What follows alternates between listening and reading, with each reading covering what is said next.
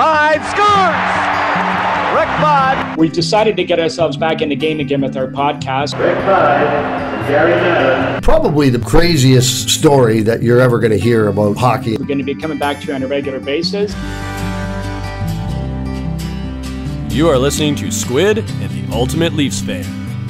Hello, Canada and hockey fans of the United States and Newfoundland, and an extra big hello to Canadian servicemen overseas. Welcome, everyone, to episode 44 of the Squid and Ultimate Leaf Fan podcast. I'm Mike Wilson, the Ultimate Leafs Fan, and joining me as always, my co-host, Ricky Squid Vibe. Squid, how are we keeping today? We're doing all right. Went for a nice little, I don't know, about an hour and 10-minute walk with my wife, Joyce, and then it started pouring as soon as we got home, so we timed it perfectly. That's a good way to do it. Well, Squid, today our guest is a guy who exemplified hard work to a T and would do whatever it took to stay in the NHL, but also help his team first and foremost, and I'm referring to Bob McGill.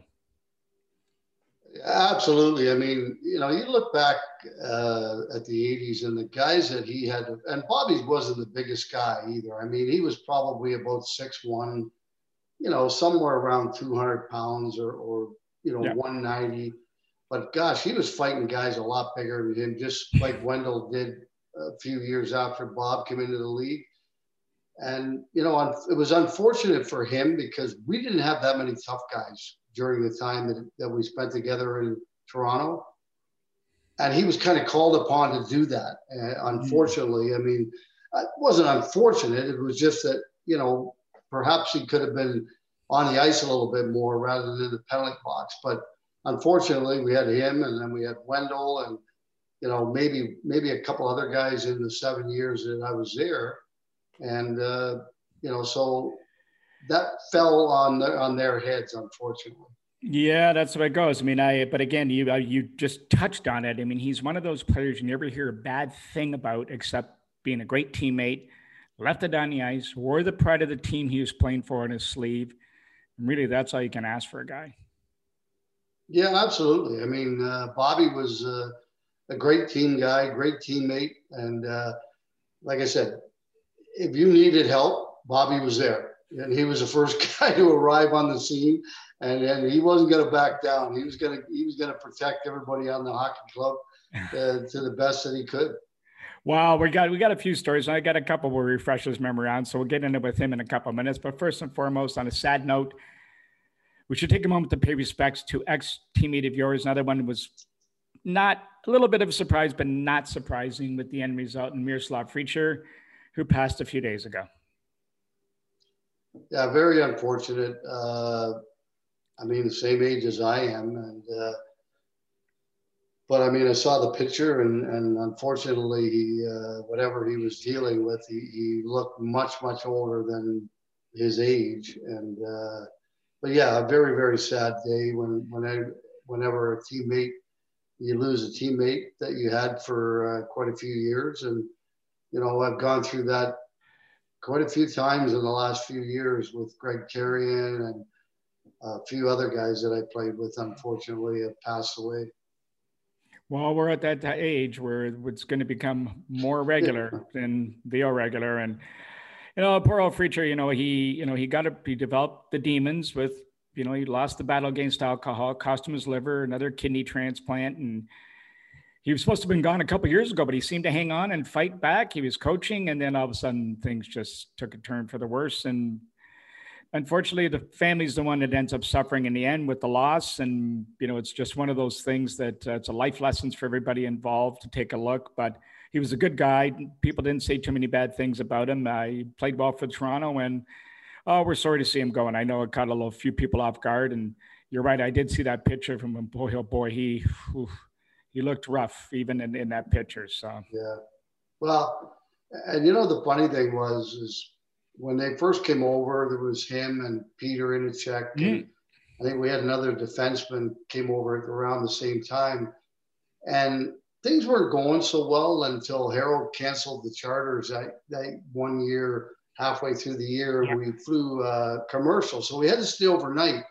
So we started going out with these guys and getting to talk to them and kind of get in the same setting and talk about things. And then we were like, I think the second best team in the league in the second half, because we started to get to know one another and we started to get to trust one another. And then that's when these guys really came in and fit in really well into the hockey club. That's great. I mean, and you could see that almost at that time, the bonding, and he was one of those guys. And again, it's no surprise with guys like him and Salming and Peter. But unfortunately, another loss in Leafland. And anyway, our condolences go out to his family. Well, things looking a little bit better. Things looking a little bit better in Leafland the last time we spoke. A few wins will certainly do that. Our team is still a few weeks from icing its strongest lineup, but all the signs are there for competitive postseason. Now, not only as fans, but the players as well feel good that management has put them in that position to succeed, I would imagine. Would you agree with that? I would have to 100% agree with that. If I was on that team, I'd be sitting there thinking, okay, our general manager brought in everything that we need to be successful. So now it's up to us. I mean, it's up to the players now. I mean, Kyle can't do anything more. I mean, he's done his part. Now it's up to the players to go out and get the job done. And it's going to be interesting to see how it goes, with the Canadian division first, obviously. And, if they can pull off 2 wins in that division, then they move on. I'm assuming they'll probably have to go to the U.S. and play somewhere else, I would think, because teams aren't going to be able to come into Canada. And, so we'll see what happens. But, I really believe if I was a member of that team right now, I'd be pretty pumped and I would be psyched because my general manager went out and did what he needed to do in order to put us in a good position. Well, that's all you can ask for as a player, as we just said. And I don't want to repeat myself, but you suffered through years where they just tried to plug a sinking ship with a Band-Aid. Players aren't stupid. I mean, they can see what's going on if there's an effort being made or they're just going through the motions. And as Wendell Clark said to us last week, we knew we were never going to win with Harold as a leader and in charge, but it never hindered on the players to stop trying, but it must have been extremely frustrating. Very, very frustrating. And you do go out and do your job, but yes, I mean, to think that the people above that are making the decisions are not really doing the right thing and making the right decisions is kind of frustrating. And every day, the losses mount up and the inability to win in the playoffs and get by that second round was very frustrating. But, there isn't much that we could do about it because we weren't given anything, we weren't put in a position by our general manager late in the season after the deadline that put us in a position where we could have success. So, I mean, it is what it is. You look back and, it was frustrating, but at the same time, you got to do your job. Well, we don't want to make any bold predictions or anything like that because that's not right, because a lot of things can happen. And as you can see, any championship team, everything has to go right. Luck has to fall your way. You have to have puck luck. All those things all have to work. But it's a good start that management has put the Toronto Hockey Club in that position. Now it's up to the players, and if the chips fall where they will, they hopefully will enjoy some success. Now, speaking of success, we're going to cheat a little bit here today, Squid, because we're going to move from our usual date. Today's May the 1st when everybody's hearing this. So we're going to cheat and move a day to May the 2nd, because on that day in 1967, I think you know what's coming, Toronto beat Montreal 3-1 in Game 6 of the finals, which I think 5-year-old kids know by now, to become the 1967 Stanley Cup champions. Let's put this twist on it. In the last Stanley Cup series among the original 6 NHL teams, we won't mention this the last time the Leafs won. We'll just use that other angle, but the original 6 teams playing against each other. So, you can look at it a lot of different ways, but the bottom line is 1967 was the last year that the Maple Leafs won the Cup. So yes, let's hope that perhaps that ends this year or in the near future. Yes. I see good things, coming on the horizon. I really do. That's well, I agree with you. And but as you say, everything has to go right. Anyway, it looks like we're off to a good start. Speaking of good start, after our good opening here, we haven't offended anybody, we hope. I think it's time we should maybe go and have a listen to Uncle Bobby. Or Big Daddy, as they call him. Big Daddy, or McGilla. Big Daddy, yeah. Squid, our guest today, was taken 26th overall by the Toronto Maple Leafs in the 1980 draft. Would enjoy a 15-year NHL career, was known as a fierce competitor who always put his team first.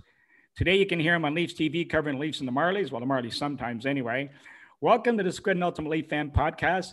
Bob McGill. Bobby, how are we keeping? I'm terrific, gentlemen. How are you guys doing today?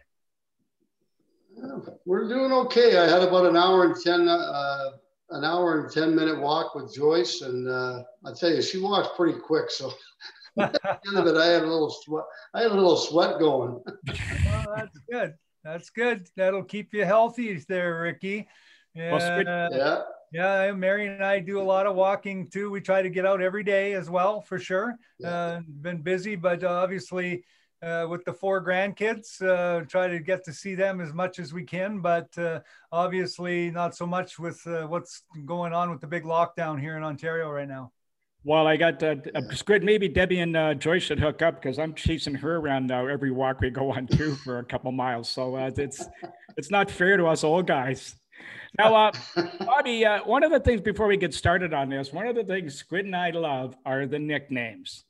You had a couple of them. Like I'm not going to say them. I'll let you go through them. But who laid some of them on you? Like I've heard McGilla, Big Daddy, and how did those come about? Well, I think of my first year, guys, they're like, I think it was Wolf Paymont called me McGilla Gorilla or whatever. But obviously the one that has stayed with me the longest and still today is Big Daddy. And it was funny because I got that when I was playing in the American League with St. Catherine Saints. And I was playing with a guy called Mark Magnum, and he was reading a book about this guy, and his name was Big Daddy Lipskin. He played in the NFL, and they said he was the toughest guy in the NFL. And I got in a fight. I think it was like 3 games in a row. And I think the third one was like, say, with 2 minutes left in the second period. So we went off to the dressing room after the fight. And when he came in after the period, he comes in and he was just like, Big Daddy McGill. And he started laughing. And then for the next 4 or 5 days, every time he saw me, he'd go, Big Daddy McGill. And he'd start laughing. And it just kind of stuck from there. And it's been a handle I've had for many years now, so I'm not going to lose it, I'm sure.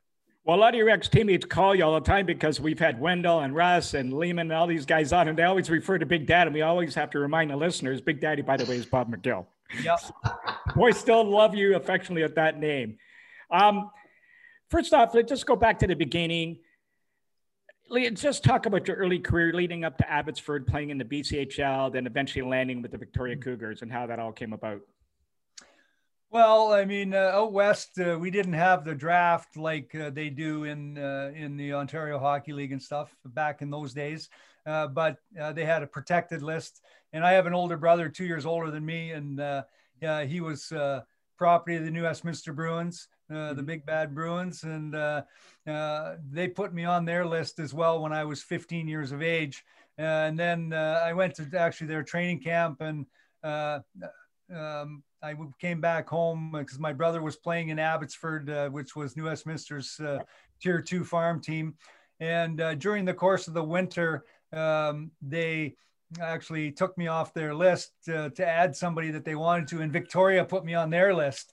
So now all of a sudden I get informed that I'm now property of the Victoria Cougars. And I wanted to be a New Westminster Bruin because they had won back-to-back Memorial Cups, and the storied franchise that they were, and whatnot. And my brother was part of them and played for them as well. But at the end of the day, after my midget year, they came to me and said, hey, if you want to go to New Westminster, we'll let you go, but we'd really like you to come to Victoria.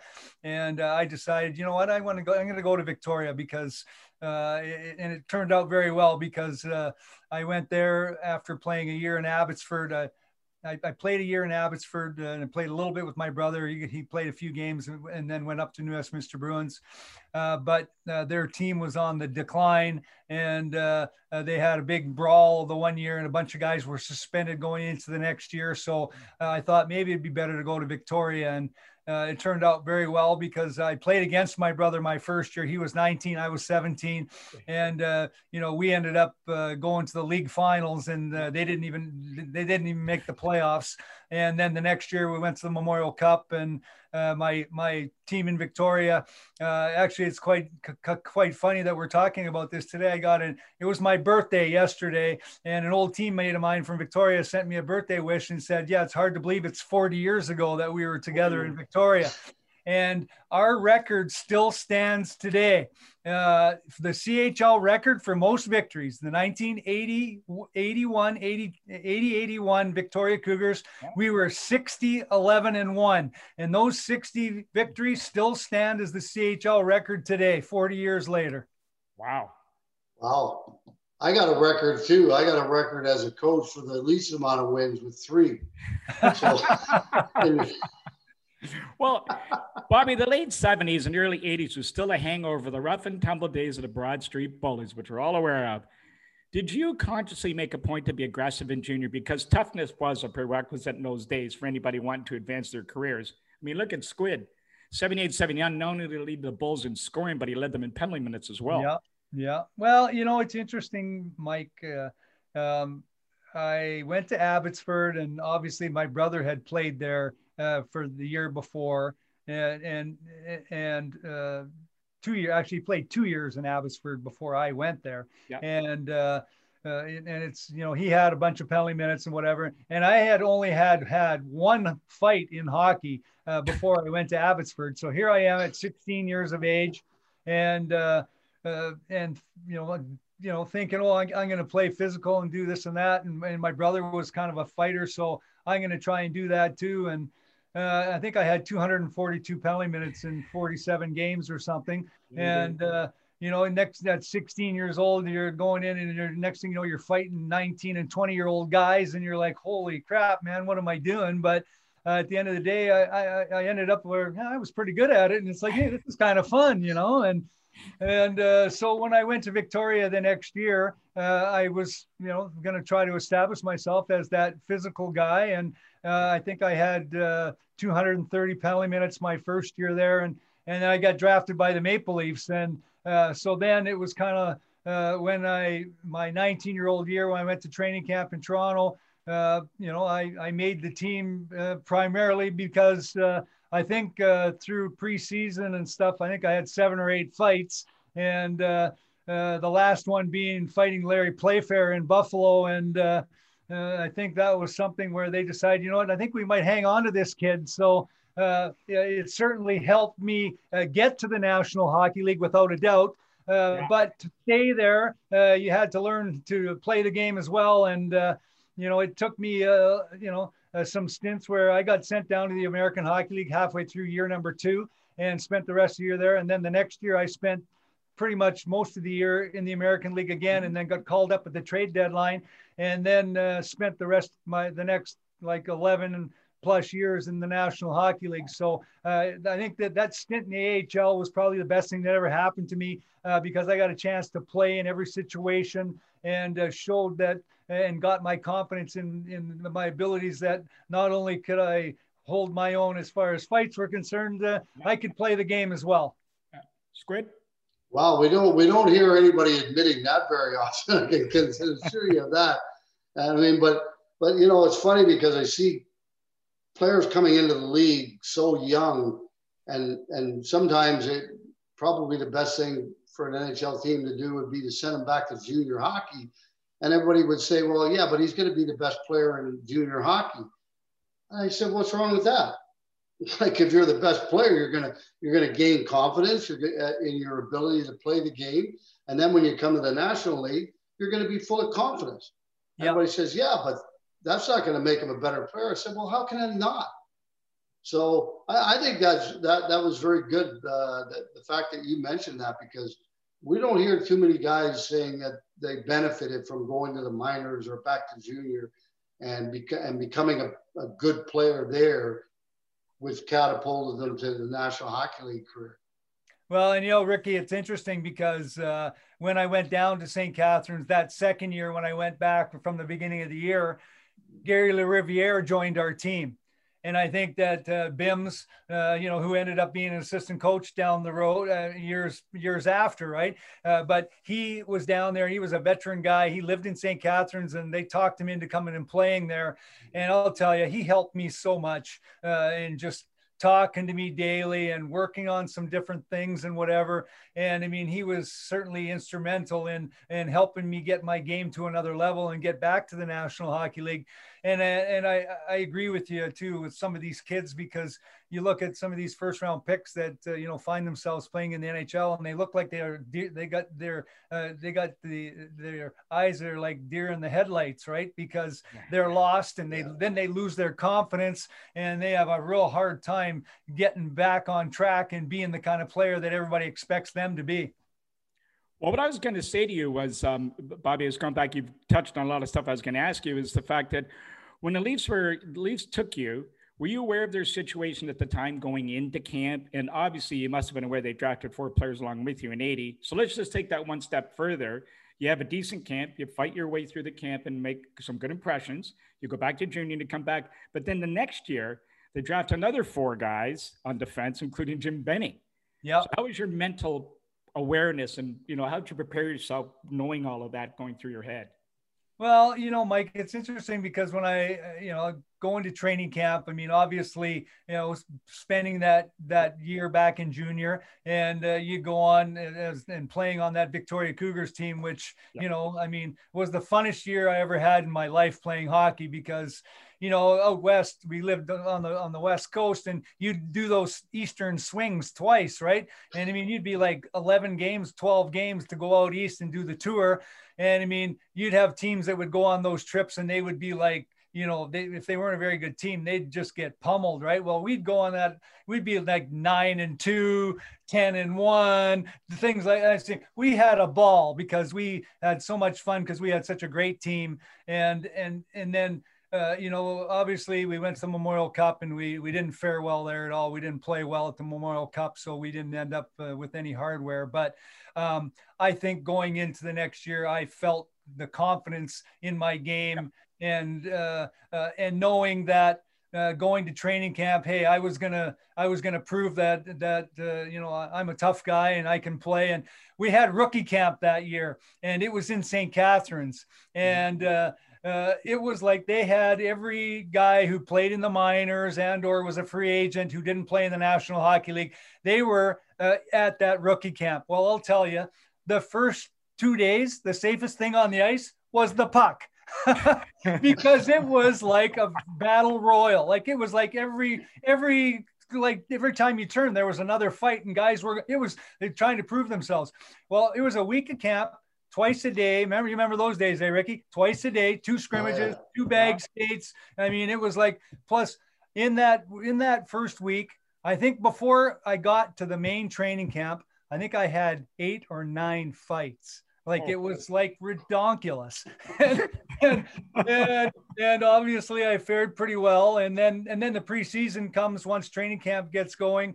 And, I did it again during the preseason. So, I mean, I went there on a mission to show that. And you know what, when you're a tough guy, you think that you're the toughest thing since sliced bread, right? And I mean, you weren't going to tell me there was nobody. I wasn't scared of anybody. I was like, hey, I am the man. I'm going to take on whoever. And certainly it helped pay off and got me to the National Hockey League, as I said. Good. Well, speaking of that, Bobby, what I said earlier, like now you came in and obviously could hold your own in the National Hockey League as far as playing physical and added a lot to our defense. But then you get guys like Benning and Boimstruck and even Gary Nyland for that matter. Because I think physically he was probably ready to play, but mentally I don't know if he was. Those are the guys I'm talking about going back to junior and becoming a little bit more confident in the way they play. But those guys had short careers because they came in, I think, way too early. Well, I agree. We all did. I mean, at the end of the day, I had no business being in the National Hockey League at 19 that year. Especially it's one thing to have one or two underage guys playing on your team, but the Maple Leafs, we had three, and all three on defense. And it was on like, defense, are you kidding yeah. me? Like it was like, come on. Anyway, I mean, Freddie Boimstruck, hey, he played 3 years pro and was done. And Jimmy Benning, hey, let's remember when he got drafted, 139 points as a junior. And, he never, I don't think, became the defenseman that everybody thought he was going to be. And, but for, the one thing I'll say maybe that helped me get through going down to the minors and then fighting my way back to the NHL and then having a career where I ended up playing over 700 games in the National Hockey League. I think first and foremost is I think that I had I was pretty solid mentally. I thought my mental toughness was maybe something that set me apart, and a lot of that with my upbringing, maybe with my dad, the way, we were, all brought up that we were all pretty mentally tough. And I think that was something that really helped me out because Freddie, he was one of those kids where, he went down to the minors and played the rest of that year. And then another year, his third year, and then he was done. And it was like he walked away from the game, which was really unfortunate. And again, Jimmy, I mean, obviously has made a heck of a career for himself being the general manager of the Vancouver Canucks now. And, he's got a Stanley Cup ring from the Boston Bruins when he was assistant GM there as well. And, it's something where I'm sure if he looked back on it, he might say, hey, you know what, it probably wouldn't have been a bad thing to play. But again, even look at this year, because this year is certainly a different year because of all the junior hockey leagues being shut down pretty much.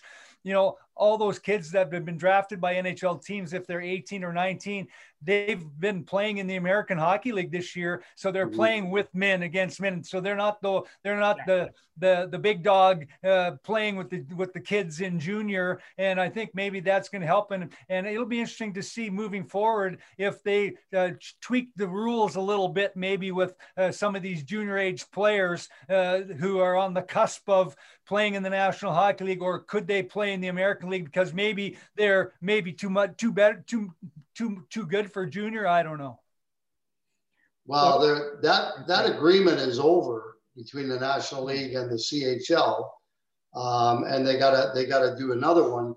And there's a lot of talk because if you're from Europe, you can play in the American League at 18 or 19. Yeah. But if you're American or you're Canadian, you can't, which I think is ridiculous. So they're going to have a long conversation about that, I'm sure. Yes. There might be some words in there that, like in other words, like the guy has to play a certain amount of junior games and has to, there's going to be some rules. Yes. As to who can play in the American League at 18 or 19 or not, because junior hockey just aren't going to let their best players take off and go play in the American League. I'm sure there's going to be some certain rules that you have to achieve certain things in order to get that status.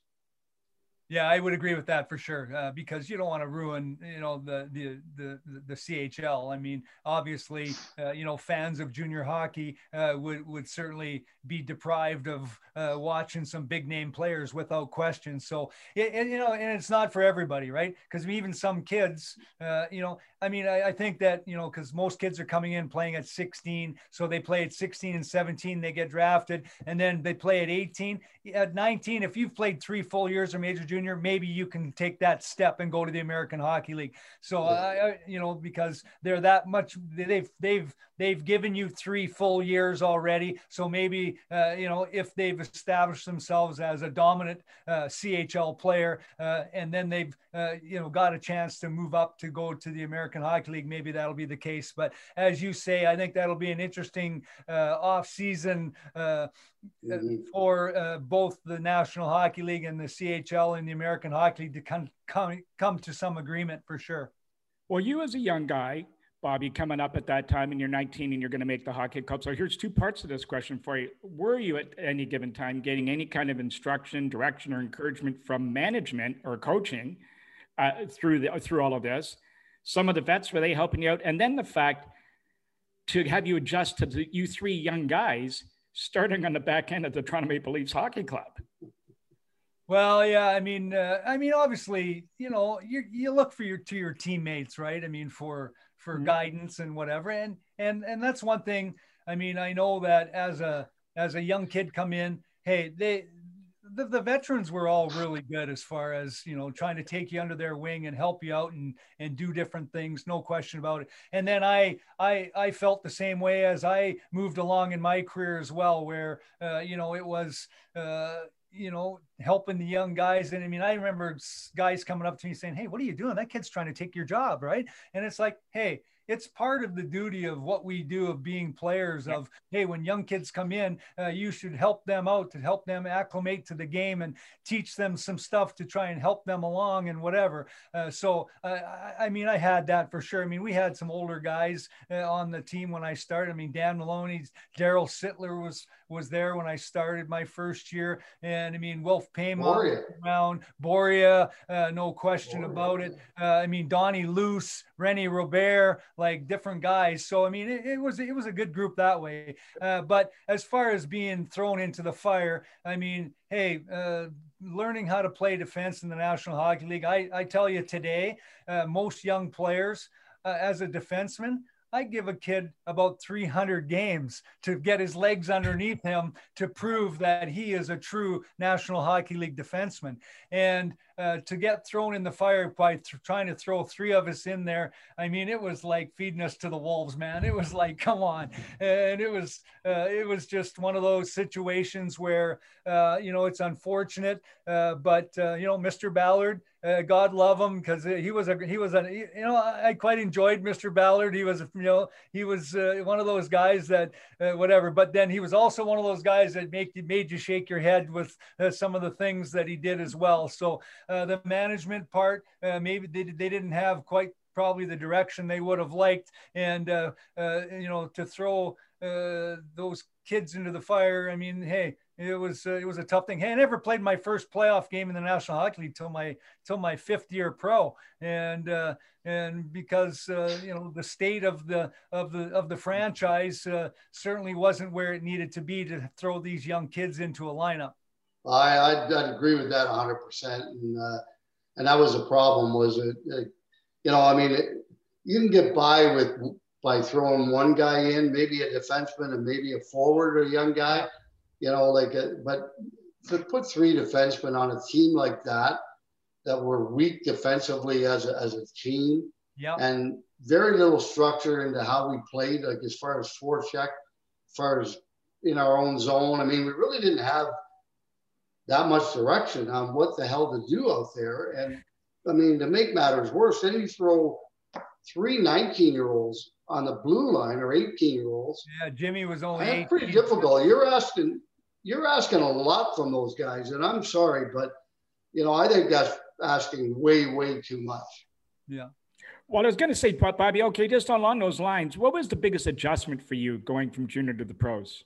Well, I mean, besides the size and the speed. I mean, I guess the biggest thing too is like, hey, you know, at 16, 17, and 18, you're living with a billet family, and yes, you know, they wash your clothes, they feed you every day, and I mean, I was very fortunate too. My first year in Abbotsford, I lived with a family. They lived right at the back of the parking lot of the arena, so it was like I could look out the window, see if anyone was at the rink, and so it was fantastic, right? And then my 2 years, the year that I lived in Abbotsford, my guy that I lived with on the team, Randy Wickware was his name. He was from Victoria. So guess what? When I went to Victoria, his mom and dad said, hey, we want you to come and live with us because their son went on, played for New Westminster Bruins. And so we played against each other. And I still, to this day, get Christmas card from my old billet, Mrs. Wickware. And so, you know, and then all of a sudden you go to Toronto, you're 19 years old, they're told to go get an apartment and find your some furniture and whatever. And Bob's your uncle, right? You're on your own. And needless to say, didn't eat very well, didn't do, I mean, it was just like, I mean, the biggest adjustment obviously is being 19 and, never paid a bill in my life, never done anything, whatever. Right. And all of a sudden, here you go, you're on your own, big boy. And it's a huge adjustment without question. And, there's a reason why I ended up in the American Hockey League halfway through my second year too, because I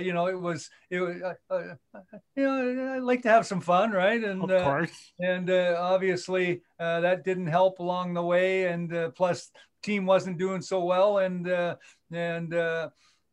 my game went in the wrong direction. And if I found myself in the American Hockey League, and as I said earlier, though, it was a blessing in disguise because it was probably the best thing that happened to me. Squid, you can add to that. Yeah, absolutely. I mean, and I go to Birmingham. I'm 19 years old, and I mean, like, I don't think people understand how hard it is to adjust to the lifestyle when like Bobby said, you're living with families all the way along and everything. And then I go to Birmingham, and fortunately we had 6 of us that were 19, but the rest of the team are all older guys. And I mean, it was lunch every day across the street, the place across the street from the Civic Center, it was called. It was a bar, a restaurant that was owned by a guy from Canada, as a matter of fact. So anyway, we spent a little bit too much time there, I think, but you know what? The good part was I kind of learned what it was like to live on my own early when I was 19 in a different league before I came to the National League. Kind of like almost like being in the minors for a year. Okay, well, Squid, you missed your cue. You're supposed to ask Bobby. This is the question he likes to always ask the players. If there was a moment or an event or a game that occurred where you finally sat back and thought to yourself, I've made it. Now, before you answer, I've said this to you before, but there's one incident, I think I'll remember as soon as I start telling this story that I've mentioned this to you, that stood out for me that said, this kid has arrived. Was you guys were playing Detroit one night at the Gardens, and Squid, you would have been there. As usual, Norris Division battle, a skirmish around your bench occurred. That's a shocker, of course. And Rob Hobart, another shocker, he was involved. And he all of a sudden challenged the whole bench. And everybody just stood there. You took your glove off, your helmet, put it down on the ice, and skated around the circle and challenged him to a fight and fought him. You remember that night? Well, you know what? That was actually, it wasn't Detroit. That was when we had the brawl against St. Louis. Oh, St. Louis. Sorry. And I thought it was Probert. Dwight Schofield. You're right. That's who it was. Whatever. And you're right. Yeah. And I jumped up and threw my helmet down and we skated around. And that was the year. It was a tough year. Ricky, we finished last in the National Hockey League. And but we beat St. Louis after that brawl. And then when the brawl, that kind of ended the whole brawl when I fought Schofield at the end of it. That's what it was. And we got gathered around and cheered. It was like we won the Stanley Cup. It was like crazy, but it was quite a time, no doubt about it. But I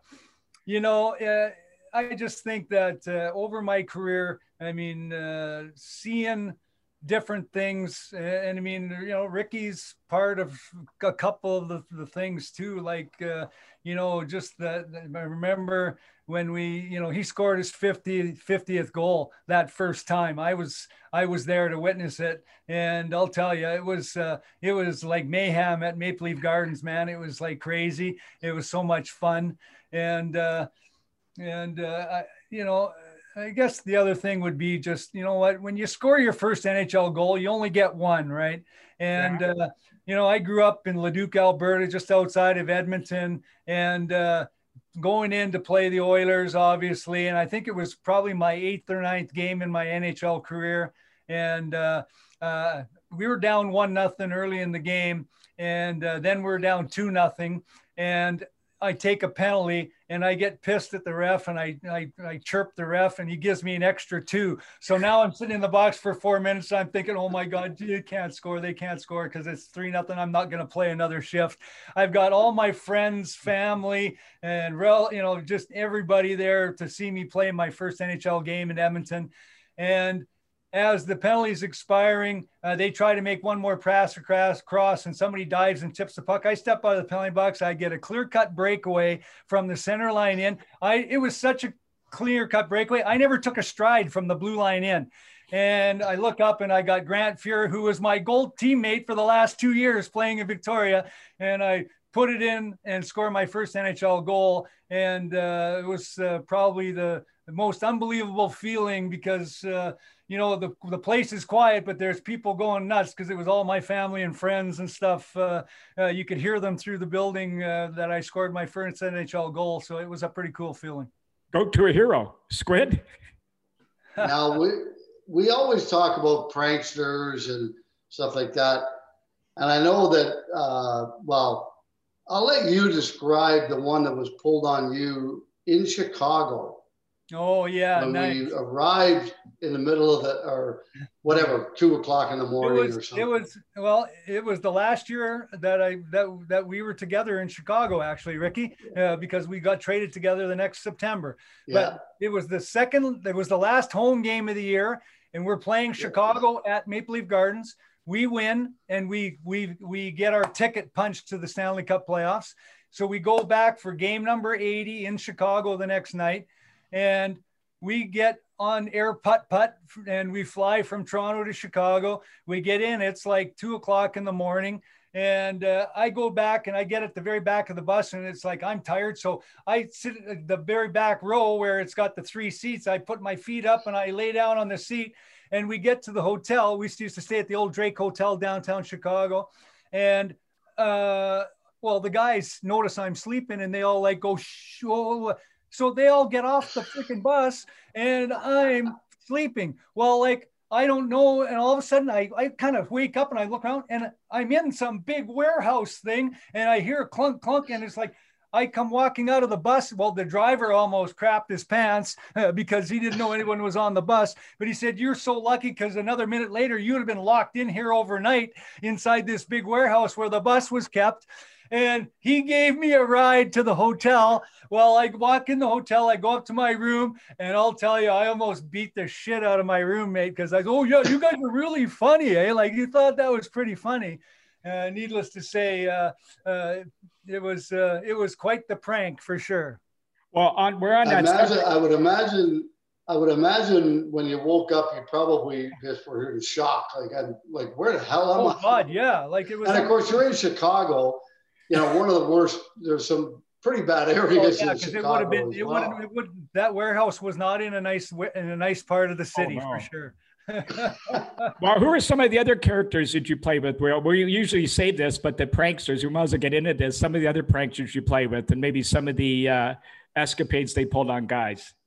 Well, you know, I mean, you know, it's funny. Barry Melrose was a funny guy, right? I'll never, the first year, Squid, remember we went to Detroit and we played New Year's Eve, and we got back to Toronto before midnight. And, you know, the girlfriends and wives, whatever, were at the hotel. And we had a room where we were having a party, and Barry Melrose, I remember taking his teeth out and putting them inside the glass of Wendy Sittler's drink. And she goes to take a drink out of her glass, and she almost got him in her mouth and whatever. And she was so appalled. It was crazy. But I mean, so many different guys, like, you know, I mean, the old, you know, putting the baby powder inside the hair dryer. And I'll never forget the one day where Mr. Ballard, you know, before practice is having a shower and all this stuff. And he's then there toweling off, and he's got wrapped up, and he goes to dry his hair, and he turns on the blow dryer, and it was this big, like a huge puff of smoke, and he had baby powder everywhere and whatever. And actually it was kind of like, he actually laughed his ass off about it. He thought it was I did. So, that was Russ and Wendell. Oh gosh. Yeah. Oh, yeah. Well, hey, Bobby, you got the captain one night. Were you part of that one when they got him on the brand new shoes with the mustard and that, and he lost his mind? Oh yes, the old shoe tech trick for sure. Hey, you know what? One of the funnier things, Ricky Vive, when we played in Chicago, it was year number 2 in Chicago, in the first year of Mike Keenan coaching. And we, after a couple of losses in a row, we had to skate the next day, and it was like no pucks were involved, and it was the bag skate. and Mr. Vive there seized up. He was like he was having cramps in his legs and whatever. And it was like, we thought we were going to have to carry him off the ice and down the stairs to get to the locker room. And I mean, he certainly wasn't laughing about it, that's for sure. But we all had a pretty good chuckle over that one. You want to That defend was yourself? one. No. I mean, it did happen, but one of the reasons we had groups at both ends, and we had to go down and back, and Keenan was making a skate, and Denny Savard, he was in my group. He wouldn't stop. He would turn at the other end. So we'd get back. He'd say, go again. So we went like about, I don't know, 12 times in a row. And then finally Doug Wilson grabbed him and threw him up against the end boards and said, stop when we get to this end so we don't have to go every time. Well, and didn't Savard go? And I got to tell you, I was on the ice and my legs were hurting so bad. I don't know, it was probably the worst I've ever cramped up. And I cramped up a lot when I played because I sweated a lot. And I remember, several games lost like 14 pounds. You put a lot of it back on overnight, but boy, oh boy, those were the severest cramps I think I've ever had. Well, speaking of Chicago boys, let's get into that. 1987, you're both part of what has been called one of the worst trades in Maple Leaf history. You two, along with Stevie Thomas, go for Secord and Eddie Olczyk. Squid, I know you were caught off guard by the trade. Bobby, what about you? Well, I mean, I wasn't. I mean, I was excited about it just because, the year before when, John Brophy was the coach, I mean, I liked Brophy. He was a good, nice, great guy and whatever, but, he thought I was the guy that just went when we were down 5-1, he was come over and tap me on the shoulder and say, get out there and do stuff and whatever. And I wasn't a big fan of that. So, I was hoping to get an opportunity to go somewhere else. So when the trade happened, I was pretty pleased about it. And especially because Chicago, I mean, I loved playing in the old Chicago Stadium because of that small rink. And there was no place better to play than that place. So we loved it. When we played for the Maple Leafs, we owned that building. We used to go in there and win all the time. And to be able to go and play 40 games a year there as the home team, I'll tell you, I spent 4 years in Chicago, and it was quite a time. I mean, a couple of conference finals in 89 and 90, and then we won a President's Trophy in 91. It was a fantastic place. I loved playing there. And you know what? I'm sure Ricky's got lots of good times from there too. It's great. Yeah, it was pretty good. I mean, when the trade happened, it was disappointing because I wanted to stay in Toronto. I was happy. I was establishing a family and everything. And I think our oldest boy was already born. Yeah, he was. So, I mean, it kind of disrupted everything. And it was kind of like a little bit of a kick in the pants. But, I mean, then you look at it and you go, okay, I get to play in the Chicago Stadium, though. And then ironically, like we get traded there and Bobby gets traded with us and Secord goes the other direction. And the year prior to that, Bobby pretty much almost single-handedly by taking him out of the series, we beat Chicago and swept them because like he was so rattled because Bobby was in his head the whole series. And Secord never played very well in that series, mainly because Bobby was in his grill the whole series. And then we ended up going to Chicago. Great building to play in. You can't ask for a better building to play in. And the first year went well. And then all of a sudden, Mike Keenan came in and decided that, okay, I got to move these four guys. I got to. Yeah. Well, I was going to say, Bobby, after 4 years, you get selected by San Jose in the expansion draft. Now, you've gone from hockey up in Toronto to an original 6 team in Chicago, another good hockey city from that standpoint. Must have been a bit of an eye-opener coming from those two markets to San Jose. Yeah, you know what, Mike? It was, you went from the penthouse to the bottom of the rung, right? And it was difficult, and I think the biggest thing was, the first year when I went there, they talked about right from day one of training camp that, we're not going to use expansion as a crutch. And so we got to outwork everybody and different things and whatever. And, you got to remember, I just finished playing 3 years for Mike Keenan. And I'll tell you, and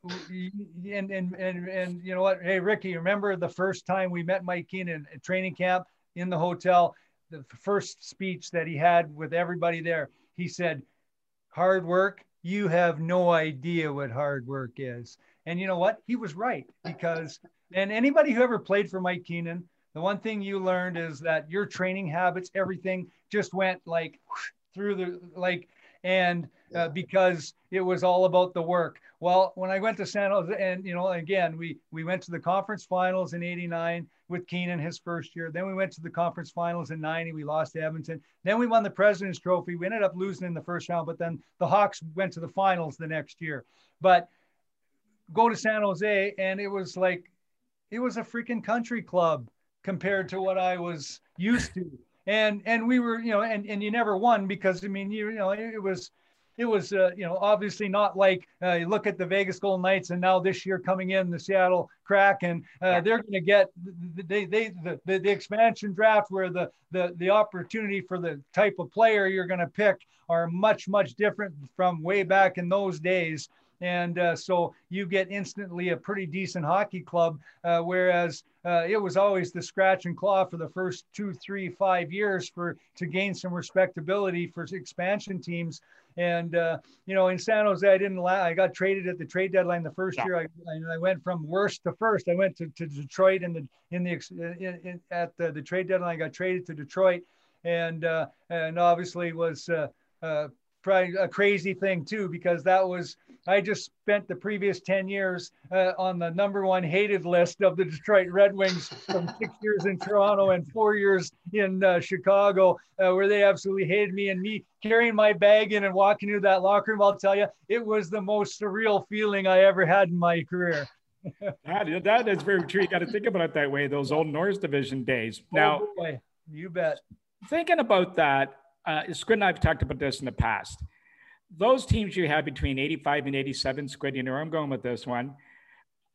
Two things here, Bobby. Number one, what was missing to take that team to the next level? And just to give you an idea, Wendell Clark has said to us, and he actually said it to Rick, that's how this all started at a golf tournament, that he thought those teams between 85 and 87 were deeper and better than the 92, 93 teams, even going so far as to say with Pat Burns at the helm, those teams, your teams, would have gone further.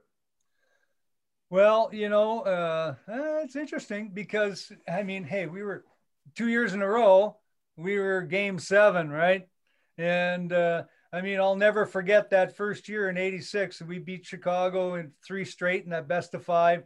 And then the second round, Game 7, St. Louis, we lose 2-1. And I'll tell you exactly, because I was on the ice. Kevin Lavallee scored the game-winning goal to make it 2-1 with about 8 minutes left in the game, and we couldn't tie it, and so we bowed down to them. And then obviously I think the one that hurt even worse though was the next year, and after we beat St. Louis in the first round, we played Detroit in the second round, and we were up 3-1, and we lost 3 straight. And I tell you, that was a real tough pill to swallow, no question about it.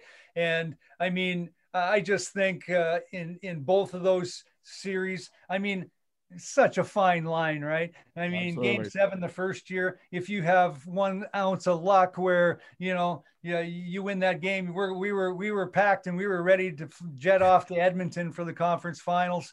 And the next year, same situation where you're against Detroit. And, the big thing that happened in that last series against the Red Wings we couldn't score a goal even strength. I don't think we scored a goal even strength the last 3 games. And the Red Wings shut us down. They found a way to do it. And that was so tough to take because, it was like you finally thought, like after I mean, think of what was going on in Leafs Nation, right? Like, oh my gosh, it was like, I mean, people were just delirious, right? And then I was fortunate to be, come back to the Leafs. And I was on that team in 92, 93. I didn't play because I broke my jaw in March and didn't play in the playoffs at all. But I'll tell you, like, how disheartening was that one after the Gretzky high stick and then him scoring the overtime winner to put it to Game 7. Then he gets a hat trick in Game 7. Like, it was like unfathomable, right? That he was going to do that, as everybody thought that was going to be the year, because we actually played so good against the Canadians during the regular season. We thought that we were going to be rolling along and we're maybe going to, capture the Stanley Cup for the first time since '67. And obviously it's been another 27 or 8 years since. So yikes. Squid, you can actually add to that also. Well, it's just Wendell and I were talking one time at an event, and we were having something to eat, and he said, and I asked him, I said, how was it in 92 and 93? I said, it must have been pretty darn awesome. I said, the city must have been going crazy. And he said, oh, absolutely. He said, it was wild. He said, but you know what, Squid? He said, in 85, 86, and 87, we probably had better teams than we did in 92 and 93, but there was just no direction. And he said, we had better players. And I thought, wait a minute, he must be crazy. But I went back and at home that night and I checked the rosters from those two seasons and 92, 93. And I went, God, you know what? He's right. He said, we did have better players. We just didn't have the direction and somebody that could steer us in the right direction, a coach or a general manager that made that move at the deadline that put us over the hump or that sort of thing. And I think that's the reason why we weren't successful. Well, and you look at where coaching has gone, right? I mean, oh my God, like it's amazing, where, I mean, even just look at kids hockey, like, gosh, well, I mean, it's amazing how, just things have changed where everything's under the microscope and break down this, that, and whatever. And I mean, it's just changed so dramatically, but I mean, having a innovative, different coach maybe could have certainly made a huge difference. Who knows for sure. Right. Yeah. But it's interesting. Danny Maloney. Hey, remember his first year? We finished last in the league. And then the next year, I think he learned a big lesson, and that's when we went to we went to the second round that year. And then the next year, I thought we really took another step. And then Mr. Ballard didn't want to sign him to a new contract, and it was like, are you kidding me? And we finally got something going here, and they bring in Brof, and I mean, Brof hey, God rest his soul, but Brof was. There was it was just like dump the puck in and beat the crap out of everybody, man. That's what he wanted to do. It was like, I've told people, Bobby, that I think if Brof had come in 15 years earlier, he might have had more success because he was a raw guy. He was like, one of those guys that, motivates you and toughness was a big thing. And, back 15 years earlier, I think he would have had success, but systems and video and everything was coming into the National Hockey League. He was already kind of there. But Brof wasn't that type of guy. He wasn't that type of coach. And therefore he couldn't. Few were. No, that's right. There weren't that many. And, but certainly Brof wasn't, that's for sure. And poor Danny, I mean, he finally got, figured it out after a horrible year, changed his views on things. We just got things rolling, and then all of a sudden, what happens? The same thing usually happened in Toronto. Ballard wouldn't spend the money to sign him. Yeah. No hey, Buddy, were you in the room the night that Brophy turned the lights out in the dressing room? Said, you guys are going to sleep on the ice. I might as well sleep in here too. Oh, yeah. I was there. Yeah. Yes, I was. Yeah. The boys love those stories. If you got any that come to mind of Mr. Brophy, the boys have shared some good ones with us. Well, it just, oh my gosh, like, I mean, came up with some lines where, I mean that night you're talking, that was in Bloomington, Minnesota, was it not? They didn't say where. They just said he did. It was like Lehman and Courtnall told us that story. But like, I mean, he had some great lines when he was pissed.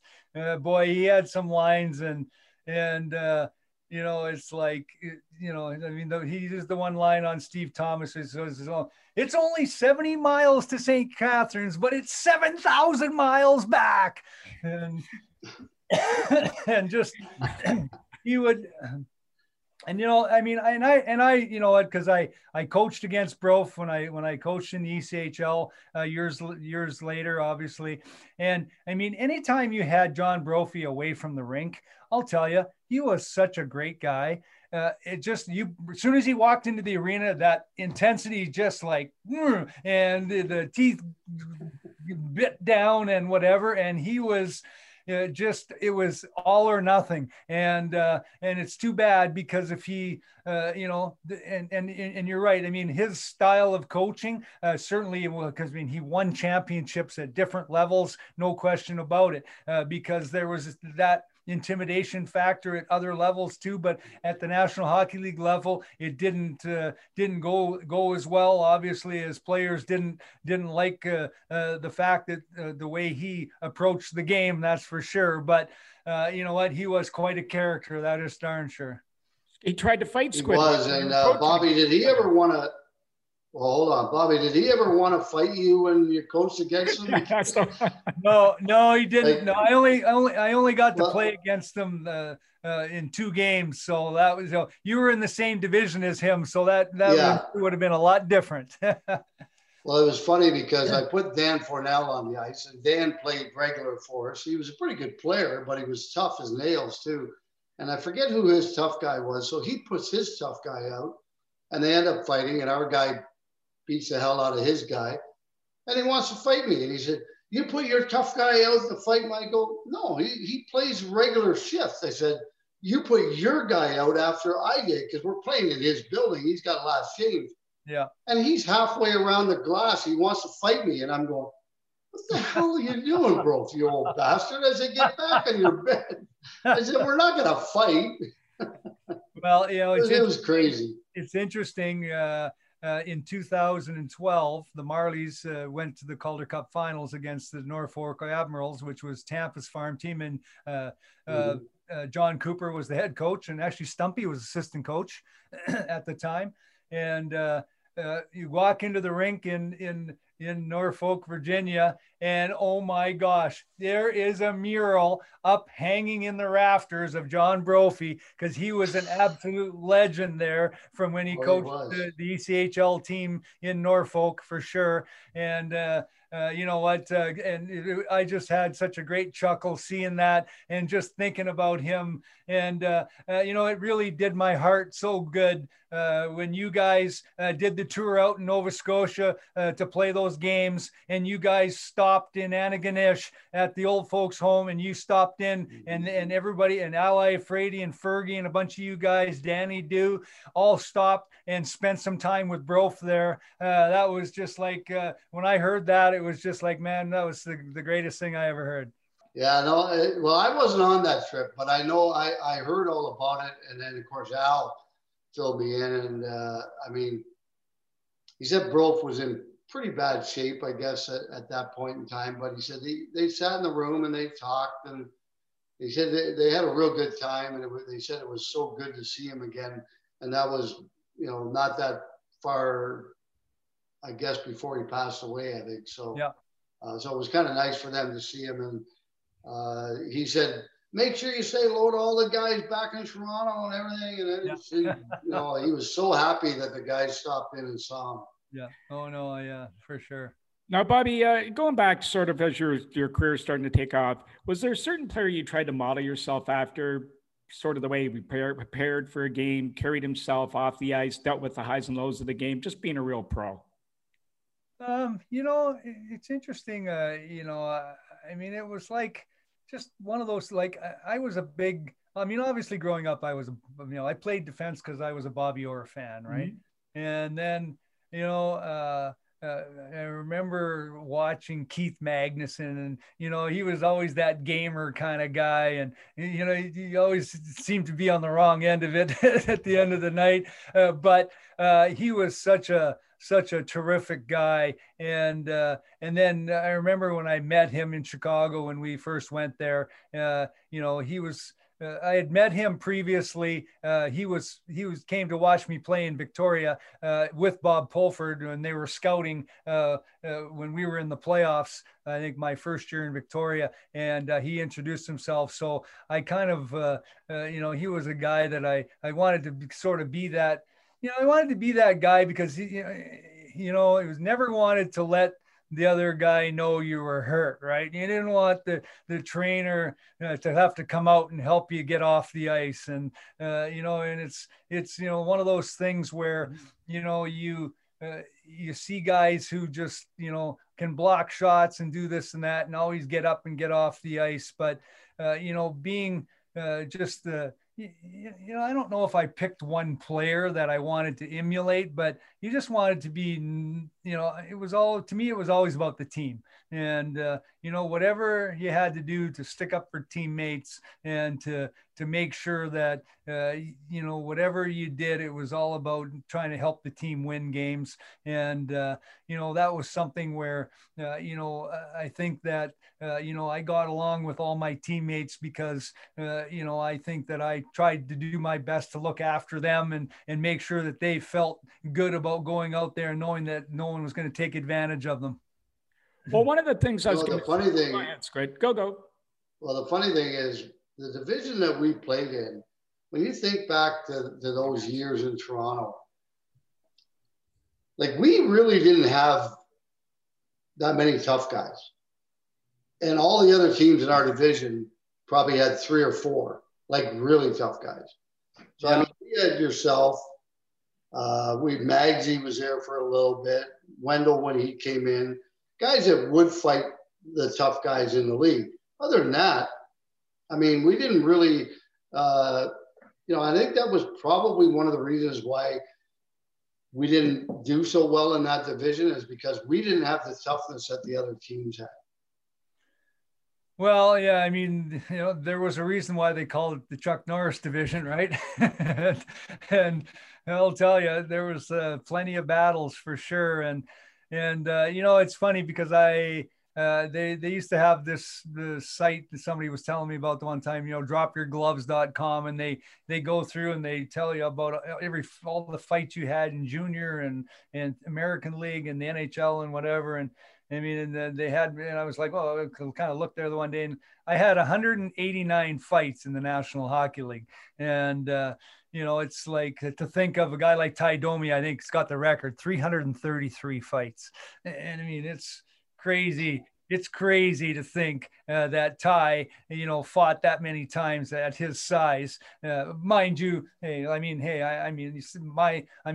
I played at 190 pounds, right? So it's like not like I was some big imposing guy, right? But you're right. I mean, every team had some tough guys, and I think it was intimidating for different players at different times. As the way the ebbs and flows of the NHL, where the toughness factor came in, and that intimidation factor, became pretty evident in certain eras of the game for sure.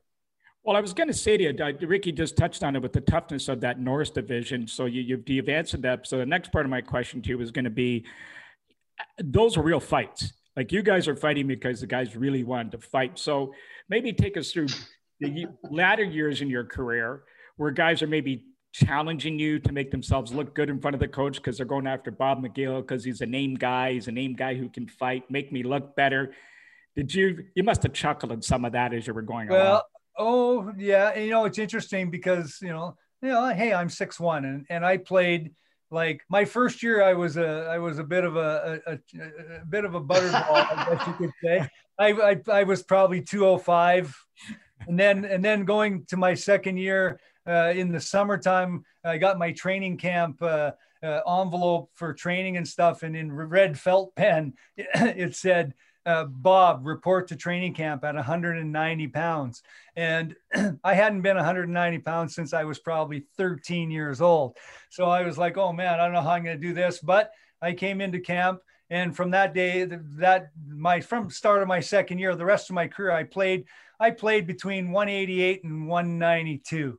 And when you're going up against some of these guys, like, like fighting Probert, like I fought him 6 times, and, he's 6'3", 220 or whatever he was, and whatever. And then later on in my career, all the new guys coming into the league, you had these new tough guys come in. They were 6'2", 3, 4, and they were 220, 30, 240. It was like, I was like, hey man, like, it's like, if I got to fight him, I'll fight him, but I ain't going to be going out looking for to fight those guys. Let me tell you, it was like, I wasn't the guy that was going to be going, hey, I'm going to make my mark on you, because it was crazy how big and strong some of these guys were. And, and it's amazing to see just how the game has changed on even the small guys today, play at, look at John Tavares. He plays at 215. And I mean, you'd never know it, right? Because of the muscle and what they do with the way the training has evolved over the years. All the players they're bigger, stronger, faster. It's unbelievable. Yeah, exactly. Squid. Yeah, no, absolutely. I mean, I look at my youngest boy who's still playing in the ECHL. He played about 290 games in the American League. And the training that he does in the offseason, I mean, he's 6'6", 245 pounds, and he's probably about 8% body fat. And I look at him and I go, wow, if I was that size and could go back for 1 year in that Norris division and kick the shit out of all those guys and beat the hell out of me, would be fantastic. Yeah, it would be one of the.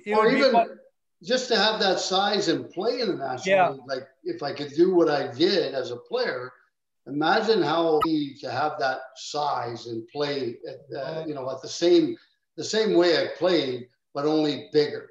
Yeah, no doubt. Hey, you'd be doing one of these ones.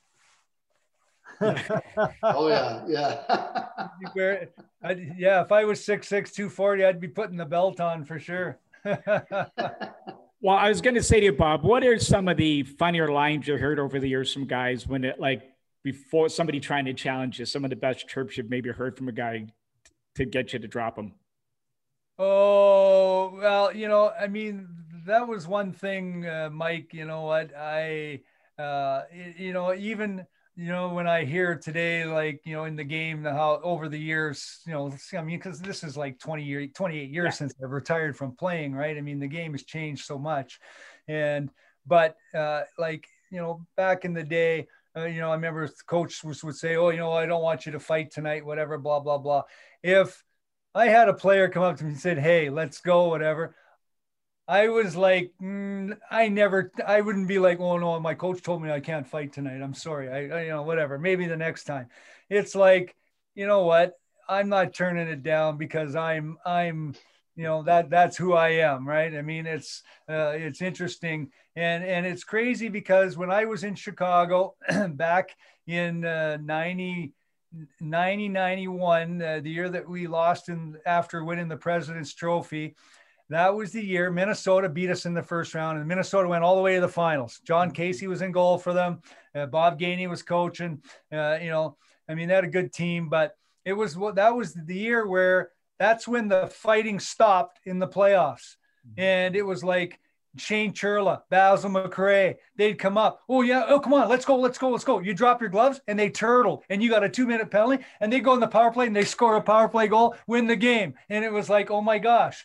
And that was the year. That's when things all of a sudden, when the fighting stopped in the playoffs and that was the start of the way things, continued to change and go from there. But as far as myself was concerned, if I was challenged by somebody, I always obliged, and because I was just felt that it was one of those things where I didn't want to think that somebody would want to call me, somebody was going to call me a pussy or whatever. So, well, I remember there's a story about Domi going after Probert. So the first time he lined up beside him and he hadn't fought him before, he was like, hey, give a kid a shot at the belt. Give a kid a shot at the belt. And he give a kid a shot. And Probert was, I'm not fighting you. You're a little shit. I'm not fighting you. You're a little guy.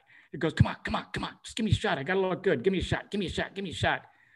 Yeah, all right. So he fights him, so they fight, and they kind of hits him and lets him have a few shots. And Probert kind of eases off on him a little bit. Domi does the, this going to the. Oh no, I know. I've seen those fights like more than once. Let me tell you. And Probert went crazy. He goes, "You little fucking so and so, you're showing me up like that. I'm gonna kill you." And then they went. That's when the battle. The belt started. Stevie Eiserman up in the bench doing the belt thing for Proby after the fight. Yeah. Oh God. Yeah. Now, who was one of the most underrated players you ever played with that didn't get enough recognition?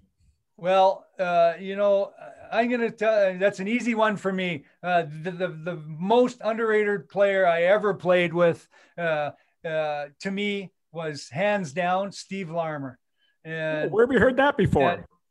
And I'll tell you, because to me, I remember, obviously when Secord and Savard and Larmer played on a line together, well, and when we played against Chicago, I got to play against that line because they always wanted me matched up against Secord. So I saw a lot of Steve Larmer, and I always thought, hey, man, this guy's a freaking good player, man, like, holy cow. And then when I got to Chicago to see what he did on a day-to-day basis was phenomenal to see. And I got to think that in the not too distant future, he's gonna end up in the Hall of Fame. He's got over a point a game in his career. He played 1,012 games. I think he's got 1,016 points. And if he would, I think he's got 465 goals or whatever it is. But at the end of the day, hey, Ricky, he is the only winger that I ever played with in my whole career that when you came back to the bench and you gave him, I'd step out from behind the net and I'd give him a direct pass. He'd come back to the bench and he would chirp at me, "What the hell are you doing? I told you, put it around the boards." He wanted to pass around the boards because he was a left shot, played right wing. He always liked to pick it up on his forehand as it came around the boards, because if the D-man was pinching, he'd step in and then he'd be able to protect the puck and then hit Savard curling in and away they'd go. And you'd give him a direct pass where he'd have to pick it up on his backhand. He would blow a gasket on you on the bench. But to play with Larms for 4 years, he's still a good friend today. I chat with him. We chat not weekly or monthly, but 3 or 4 times a year we chat. And to me, he was the most underrated player I ever played with, because I'll tell you, he was so good. And he won a Canada Cup, and then he won a cup with the Rangers. I really think that he was a special player, no question, and a more special guy. It's great. Yeah, I got to play with him and Dennis when we got traded to Chicago, and because Larm switched to the left side. And I got to tell you, he's the guy that whenever I'm asked that question, hands down, he is my pick for the most underrated player in the NHL. And I said just recently on one of our shows, I said, I can't believe that he's not in the Hall of Fame already. Yeah, and I'm sure it's going to happen, but yeah. Well, Bobby, we want to thank you. I hope so. Go ahead. It's good. Yeah, I hope so, because he certainly deserves it.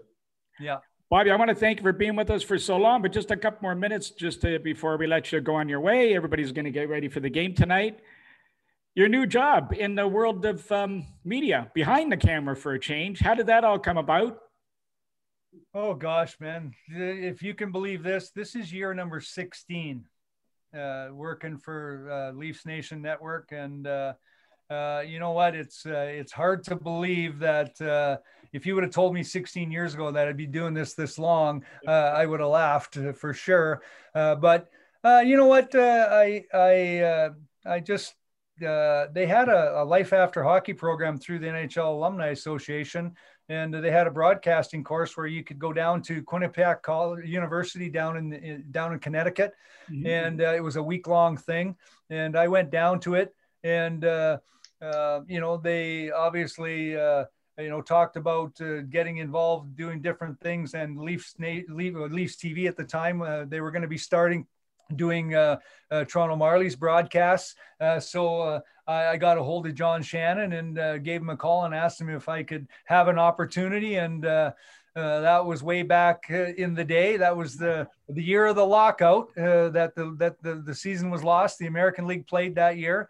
And Ricky Vive was the color guy, and I was on the sidelines. And then obviously it went from there to getting involved doing the color, and I've been doing that for many years now. And here we are in year 16 as the Marlies are getting set to wind down their last 8 or 9 games of the regular season this year. And the Maple Leafs, did pre and post game shows for so many years, and a lot of that is since Sportsnet took over that contract with the National Hockey League, the competition, they didn't want to have different things interfering with their different programming. So we've had stuff that sort of fallen to the wayside and don't do as much, but certainly we keep our finger on the pulse of Leaf Nation, and we do a Good Morning Leafs Nation the day of a game for every game, and we do a countdown to puck drop show as well. And it's still a lot of fun, no question about it. And boy, oh boy, with 8 games to play in the regular season here for the Toronto Maple Leafs, sitting atop the North Division, or the North Division. Yeah, no kidding. We were talking about it so much, a little slip up. Mistake to make. But with them being the top dog, I think the thing that has impressed me the most about the Toronto Maple Leafs this year has been the fact that, how many times during the course of the year where the team they're going into enemy territory on the road, whether it was in Edmonton, whether it was in Montreal, whether it was in Winnipeg, on a couple of different occasions where Winnipeg or Edmonton or Montreal was right on their tail, and them licking their chops going, oh, we've got them in our building. We're gonna have a chance to leapfrog them and be in first place in the North Division. And they've impressed me because every time they've had those games, they've gone in, not only won a couple, they've won every single one. They went 3-0 twice in Edmonton. They went 2-0 both times in Winnipeg, and here they got now Montreal 4 times in the next 6 games. And they could seriously cramp the style of Montreal, making the playoffs or clinching a playoff spot if they were to win 3 or 4 of those games. But on one hand, you want to see them do it to knock out the Canadians. Wouldn't that be special? But on the other hand, you want to see a Toronto-Montreal matchup in the playoffs, because that hasn't happened since 1978, I think. Yes. 79. It's great. Yeah, no, absolutely. I mean, I think Bobby, the biggest thing for me this year is that you look at, what Kyle Dubas did in the offseason and then at the trade deadline. I think he gave and every player, when you're playing in the National League, you always want your general manager to say, okay, I got you the necessary pieces to get us to the Stanley Cup final. Now it's up to you. And I think he's done that. Yeah. And I think the players really appreciate that. So, when you're watching them, I think they're aware of what their general manager did. Yes, they are. And you know what, you look at the group, the cohesiveness, I mean, it's a team that is together. They're together, which I think is such a huge, important factor. And when you make deals at the deadline, you got to think of the chemistry of the hockey club and all those things. And I think Kyle Dubas was masterful at getting the guys in that he did. And I think, as you said, the players appreciate that they're doing stuff to help put the club over the top. And boy, oh boy, wouldn't that be special if it was